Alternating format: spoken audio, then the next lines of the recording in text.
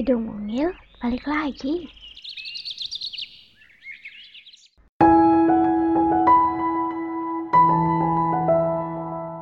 Hai, halo, apa kabar? Balik lagi ya di podcastnya Hidung Mungil. Atau episode kali ini aku bikin karena request dari beberapa teman dan orang-orang di sekitar. Jadi untuk kali ini aku mau ngomongin perjalanan aku sebagai seorang tunanetra yang gak bisa lihat dan bukan berasal dari keluarga yang ekonomi menengah ke atas, tapi kata orang bisa menyelesaikan pendidikan dengan tidak mengecewakan. Ya, kalau dia penasaran kenapa dulu aku jadi tunanetra, singkat cerita, dulu aku pernah demam tinggi waktu SMA kelas 2. Itu satu mata kanan dulu karena ablasio. Terus setelah 1 tahun berikutnya, waktu di tempat kerja, mata aku yang kiri pun nyusul. Yaudah deh, jadi dua-duanya tunanetra. Gak bisa lihat.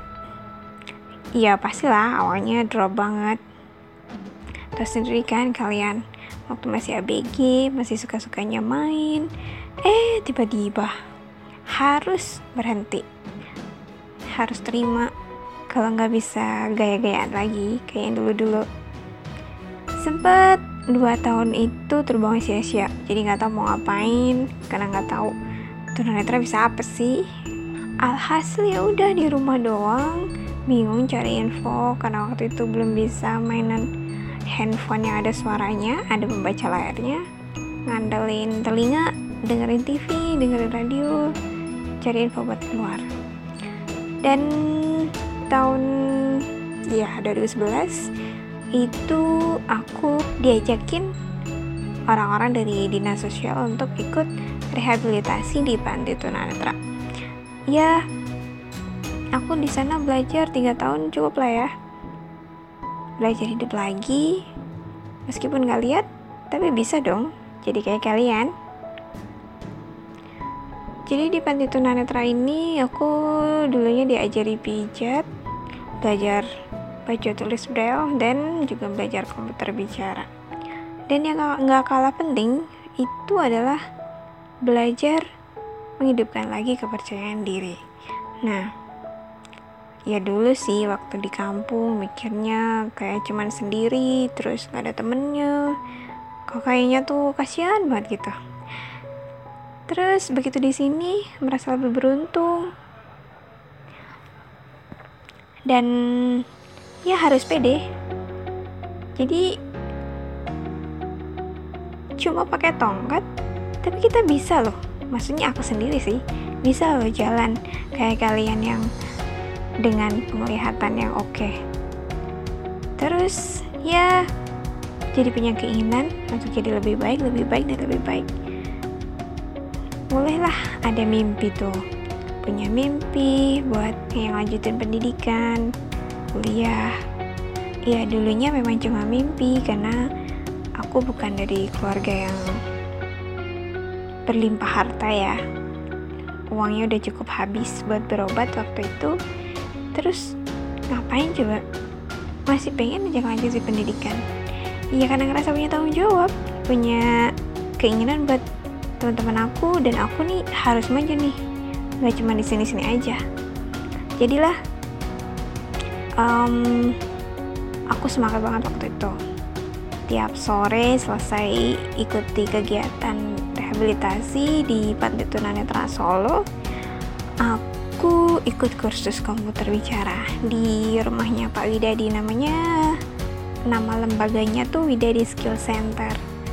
Pak Widadi juga tunanetra, tapi beliau sangat berjiwa sosial dan dia ngasih belajar komputer tuh gratis guys. Keren banget pokoknya Pak Widadi. Gak selang berapa lama aku udah lumayan bisa, karena kan awalnya aku masih lihat, jadi masih lumayan ingat-ingat cara-caranya. Cuman yang jadi masalah keyboardnya, ngapalin keyboard. awalnya sempat susah, terus begitu udah tahu triknya, jarinya ditaruh di garis pangkal itu udah bisa ngetik 10 jari malah. Kalau dulu aku lihat 11 jari, begitu jadi tunanetra udah bisa 10 jari. Dan selesai dari panti sosial itu, aku sempat buka panti pijat kecil buat nabung dulu. Jadi 2013 selesai, 2014 awal merintis panti kecil. Ya alhamdulillah itu dapat sewa kios yang gak terlalu mahal. Dan di bulan apa ya, aku kalau gak salah tuh bulan Mei apa Juni gitu, dapat info kalau tunanetra tuh bisa kuliah gratis di Semarang, di Udinus waktu itu, Universitas Dian Nusantara Semarang. Ragu sih, masih bingung, mampu gak ya? Mampu gak sih aku? Mikir. Tapi dicoba dulu lah, aku lengkapi berkasnya, aku kirim via pos, dan nunggu panggilan. Terus akhirnya disuruh untuk melengkapi berkas untuk ke Semarang, dan langsung datang ke kampus buat pendaftaran. Gila rasanya waktu itu. Mungkin kalau kalian nih yang ya adalah dompet selalu penuh, gak pernah kosong, gak bakalan bingung tuh awal daftar kuliah. Kalau aku sempet gak pede juga, uang mepet berapa waktu itu, kalau nggak salah tuh aku cuma bawa 1 juta. Jadi itu buat DP kos, terus buat mondar-mandir, naik kendaraan. Gayanya masih super cupu ya, sampai sekarang sih belum keren ya, cuma waktu itu lebih parah deh kayaknya. Udah bajunya lusuh banget. Mungkin itu aku tunanetra paling gak keren di kampus dan paling norak. Tapi kan niatku buat belajar kan, bukan buat gaya-gayaan. Udahlah pede aja, cuek. Mau mereka liatin aku ya terserah, kan aku gak liat mereka.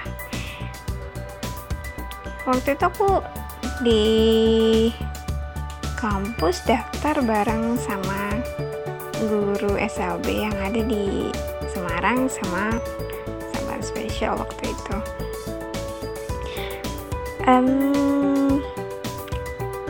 Terus aku belum punya laptop guys, handphone aku aja masih Nokia E63. Dikala kalian ini sudah pakai smartphone, udah pakai Android, aku masih jadul banget handphonenya, masih pakai E63. Dan ya itulah kekuatannya pemimpi. Dikala keadaan sesusah apapun, kayaknya tuh gak pernah nyerah aja, dan selalu percaya bahwa akan ada yang lebih baik. Selalu akan ada yang lebih baik nanti setelah berhasil melewati ujian. Dan mulai tanggal 1 September, pokoknya awal September deh 2014, itu aku mulai ikut ospek. Ya rasanya aneh banget sih waktu itu. Mungkin teman-teman seangkatanku waktu itu berasa lihat alien ya, bingung nih orang kenapa pakai tongkat, pada matanya kelihatannya biasa aja, dikiranya cuma sakit doang gitu. Ya nggak semua berpandangan kayak aku tuh alien. Nyatanya masih ada juga kok beberapa teman seangkatanku waktu itu di sastra Inggris Udinus.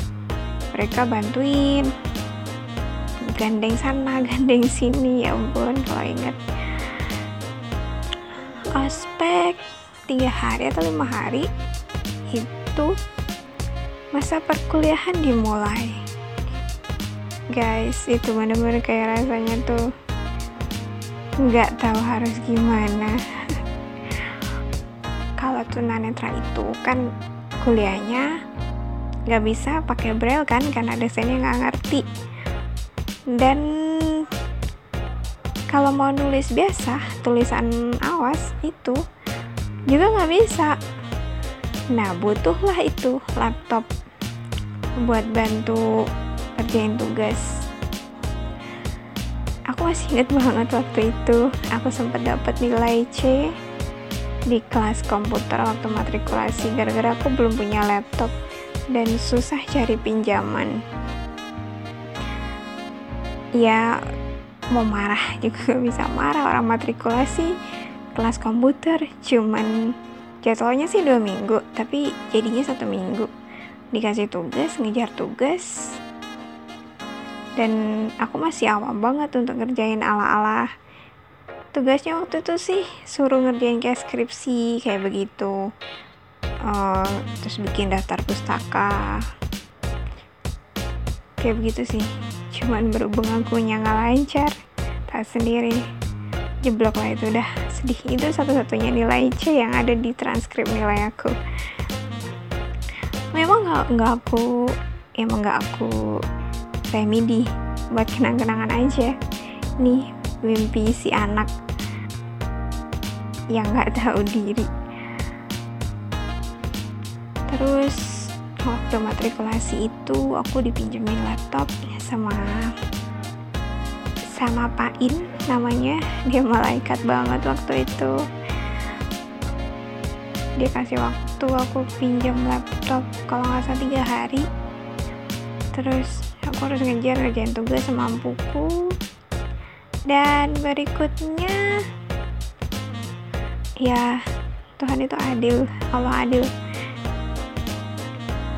Mungkin karena tahu usahaku juga gak gampang, aku terus dikasih pinjam netbook dari Persatuan Tunanetra Indonesia yang ada di Jawa Tengah, DPD. Dikasih pinjam kurang lebih 1 tahun apa ya. Nah itu ya alhamdulillah aku bisa ngikutin, dan ya gak nyangka loh IP ku itu bisa di atas 3. Itu benar-benar yang gak salah nih dosen ngasih nilai segini. Maksud aku karena aku udah lama gak sekolah, terus adaptasi baru, tapi bisa dapat nilai segitu, kayak gak percaya aja. Ya pastinya tuh gak lepas dari bantuan teman-teman aku juga sih, teman-teman di kampus yang mereka sabar banget buat ya ketikin materi-materi yang gak ada soal filenya, ketikin penjelasan yang ada di papan itu ke laptop aku. Terus aku juga rekam penjelasan dosen, nanti aku tulis ulang. Itulah perjuangan. Kalau kita nyerah, ya kita kalah dong. Aku gak mau nyerah gitu aja. Udah dikasih kesempatan kuliah gratis, masa ya sih mau disia-siain kan? Terus di semester 3, lebih tepatnya sih mau masuk semester 3, itu aku lagi perjalanan pulang liburan semester 2. Tiba-tiba di bis aku ditelepon dari biro kemahasiswaan, suruh ngelengkapi berkas, dikasih aku beasiswa bidik misi. Makin gak nyangka kan. Jadi awalnya aku memang kuliah gratis karena beasiswa Pertuni, kerja sama Pertuni Jawa Tengah dengan Udinus. Terus dipindah, jadi dikasih rekomendasi untuk dapat bidik misi. Kalau beasiswa Pertuni itu kan kuliahnya aja yang gratis, jadi biaya hidup harus pikir sendiri. Nah kalau yang beasiswa bidik misi itu dapat biaya hidup dan juga kuliahnya gratis, jadi harus berkontribusi, nilainya harus tetap bagus, IP-nya nggak boleh di bawah 3. Beruntungnya aku jatah bidik misi yang dari semester 1 dan 2 itu baru ditransfer di semester 3. Barulah itu aku bisa beli laptop sendiri. Wah, rasanya kayak mimpi yang jadi nyata. Ya, soalnya kayak bener-bener nggak punya duit, tiba-tiba dikasih duit bisa beli laptop. Dan di tahun ini juga, maksud aku di semester 3 waktu itu, aku juga menang lomba nulis. Jadi aku dapat handphone gratis Samsung J2 yang masih aku pakai sampai saat ini. Itu kayak yang durian runtuh banget, bener-bener Allah tuh ngasih jawaban untuk semua usaha. Dari situ aku makin semangat, gak mau nyerah, dan membangun mimpi-mimpi baru. Aku banyak ikut kegiatan, belajar lebih baik, soalnya jangan karena tunanetra terus semuanya sendiri. Aku ikut beberapa kegiatan luar kampus, ketemu dengan anak-anak muda non disabilitas yang ada di Indonesia, ikut kegiatan bareng orang-orang dari negara lain. Ya, memang nggak mudah untuk beradaptasi dengan lingkungan baru, tapi aku selalu percaya dan yakin kalau kita meyakini sesuatu kita bisa, pasti itu bisa. Kalaupun kita punya mimpi, pasti akan terwujud, hanya saja memang butuh proses dan waktu. Semester demi semester berlalu, aku mencoba untuk menjadi mahasiswa yang berprestasi, meskipun bukan mahasiswa yang unggulan, tapi setidaknya aku memberikan inspirasi bagi orang-orang yang melihat. Ya buat kalian juga yang lagi dengerin, kalau aku aja nih yang tunanetra gak mau mundur untuk memperbaiki diri dan membawa lingkungan di sekitarku untuk lebih maju, masa ya sih kamu gak mau? Dan apa yang aku ceritain sekarang ini sudah memenangkan beberapa piala, bukan piala yang dari logam emas 24 karat atau berkarat-karat, bukan itu masalahnya, cuma memang diapresiasi. Jadi cerita perjalanan aku selama kuliah itu sudah dibukukan dengan 98 mahasiswa berprestasi bidik misi lainnya. Jadi bukunya itu judulnya Para Pembidik Mimpi 99 Karya Mahasiswa Penerima Bidik Misi Berprestasi. Sempat drama juga waktu itu, waktu mau wisuda yang awalnya dibilang gratis dari bidik misi, tiba-tiba suruh bayar, dan sempet gak mau ikut wisuda karena aku pikir alah, yang penting kan udah selesai sidang skripsi, gak perlu lagi lah acara-acara pindah kucir, gak terlalu penting, yang penting udah lulus. Soalnya bingung juga, gak ada dana, dan gak mungkin aku minta orang tua. Ya udahlah, aku kuat-kuatin buat udahlah, nggak usah cengeng, nggak apa-apa kok nggak wisuda, dunia nggak akan runtuh. Lagi-lagi Allah ngasih rezeki, jadi aku disuruh ke bagian biro keuangan sama kepala biro keuangan, jadi bilang biaya wisudaku sudah tidak perlu dipikirkan. Itu kayak apa ya, kayak keajaiban, bener-bener yang kayak sulap. Terus aku juga diminta buat ngisi pidato perwakilan wisudawan wisudawati Udinus yang ke-61 kalau nggak salah, 61 atau 62 ya, aku lupa. Ada kok di YouTube, ada waktu itu. Nervous banget, tapi itu adalah kesempatan menunjukkan bahwa ya perjalanan aku sebagai mahasiswa nggak gampang, Tapi aku nggak pernah putus semangat gitu. Ya kata orang-orang sih banyak yang nangis waktu aku di depan itu. Nangis mungkin ya anak kecil pakai kebaya, ketutup sama toga, miris liatnya. Ya itu secuplik dari perjalanan kisah aku selama kuliah. Dan aku beruntung karena aku punya teman-teman yang super keren, yang gak bisa aku sebutin satu persatu, dari sastra Inggris 2014. Ya mereka the best deh. Tanpa mereka mungkin aku juga gak bisa dapet predikat cum laude ya. Buat orang tua aku sempat debat waktu itu gak usah kuliah karena mereka gak tega.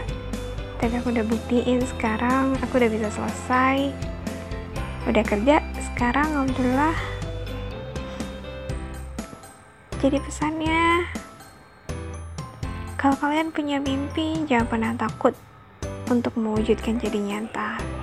Memang prosesnya gak akan mudah, tapi kalau kalian yakin Allah akan selalu ngasih jalan. Tuhan itu baik, hanya kita perlu bersabar dan terus berjalan. Oke, kalau ada yang mau tanya, boleh hubungi sosial media aku ya. Kalau mau dengar cerita-cerita lainnya dari aku, tunggu deh di channelnya Hidung Mungil. Oke, dan dulu ya. Bye-bye.